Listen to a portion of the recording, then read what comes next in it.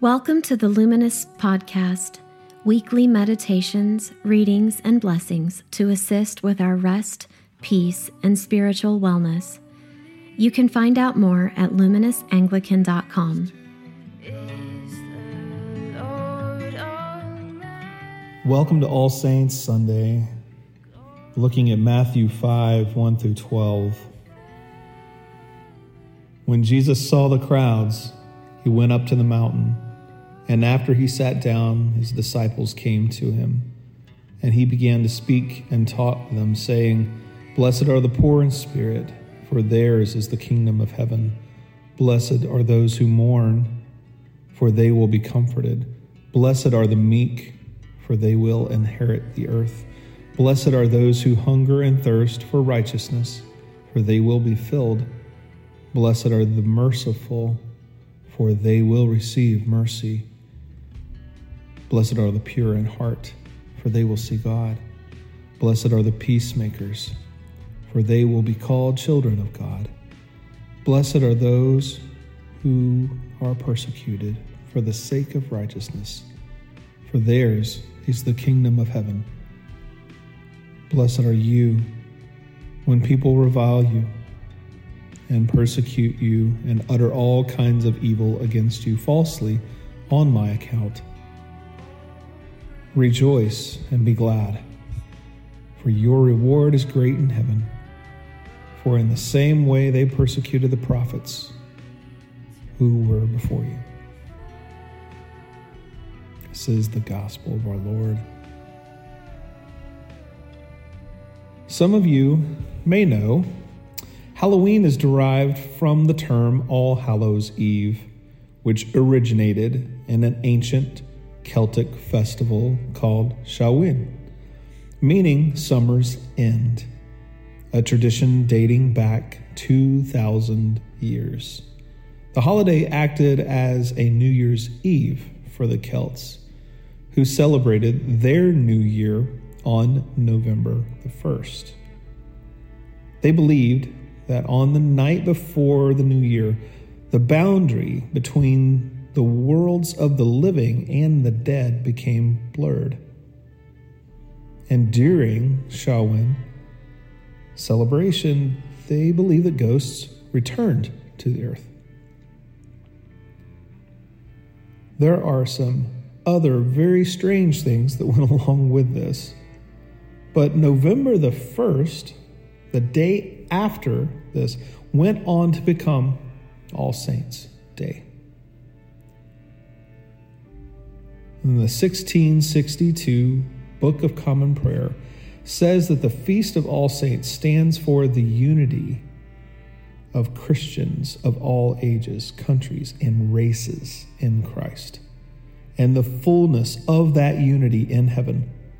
This feast day officially dates back to about AD 600, and to put it into perspective, the celebration of Christmas began in the mid-300s, but it didn't become a major feast day until the 9th century. So the celebration of All Saints helps us to embrace a bigger and more beautiful reality. What is important? What is real? What is true? As we look at a portion of the Sermon on the Mount, we see the Beatitudes are postures and perspectives to help us embody a cruciform life. Matthew 5, 1 through 12 doesn't contain a single should or ought to. There are no transactional pieces of language here at all. No commandments. What Jesus does here is simply describe reality. Christ's reality. This is how his world works. This is the way and how it works. To be blessed, to embrace a cruciform life where the cross simply doesn't teach us of Christ, but it teaches us how to live. Of course, the tension here is that God's normal and the way that God is compelling us to lean into is not really our own. It's not what we see. It's certainly not most of our experience. We mostly live in a world where the loudest, the strongest, the wealthiest, the most privileged get to be blessed. Our world where meekness, mercy, and mournfulness earn very little. Perhaps pity and charity at best. But it's only until you experience them personally. Then that changes everything. When you grieve, when you mourn, when you suffer.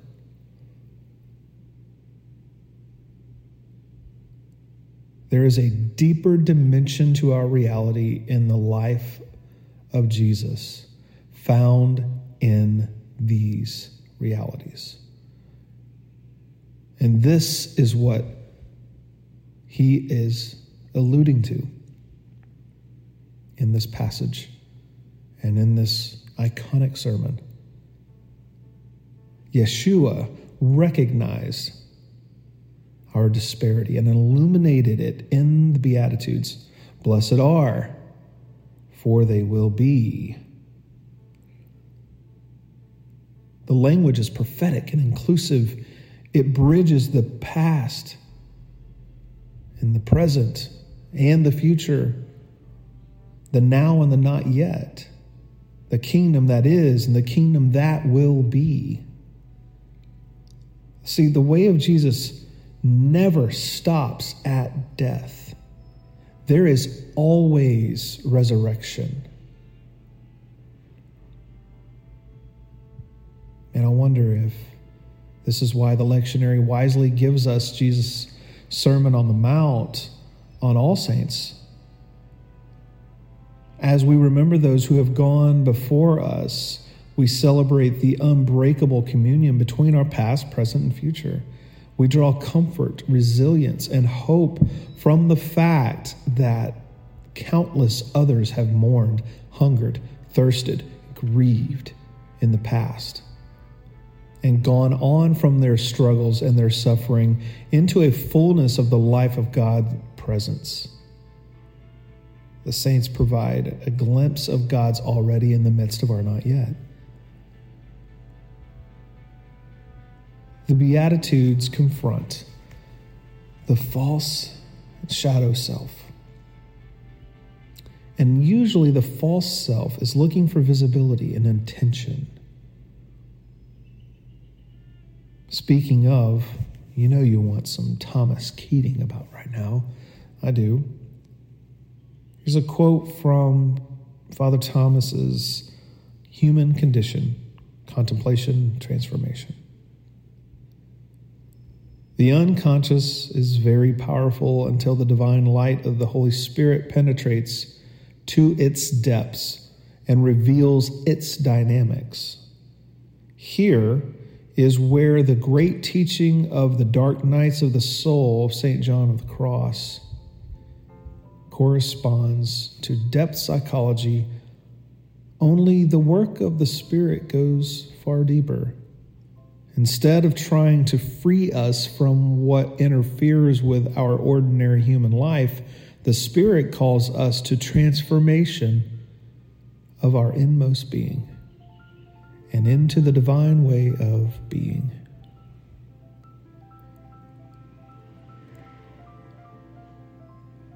The false self says, divide and conquer.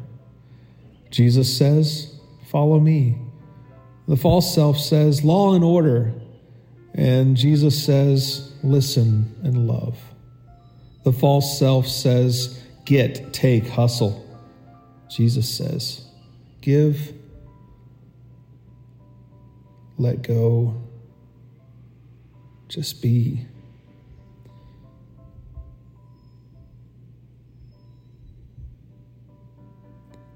Father Thomas Mackenzie spoke of this several years ago before his death. The communion table that we see on Sundays is a small part of a much greater table. This table extends all around the world, throughout time and space, and into the throne room of heaven. We celebrate this feast with everyone who has ever partaken of it, and with everyone who ever will. We are a part of one great eternal community of Christ. Oh, this is the spirit and the essence of all saints. And as so many have gone on before us, have prayed this Orthodox prayer, O Heavenly One, the Comforter, the Spirit of truth, who art everywhere and fillest all things, treasury of blessings and giver of life, come and abide in us and cleanse us and save our souls. O good one. Amen. In the name of the Father, Son, and Holy Spirit. Amen.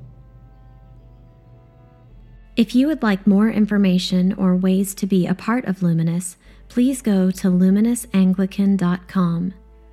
Peace be with you.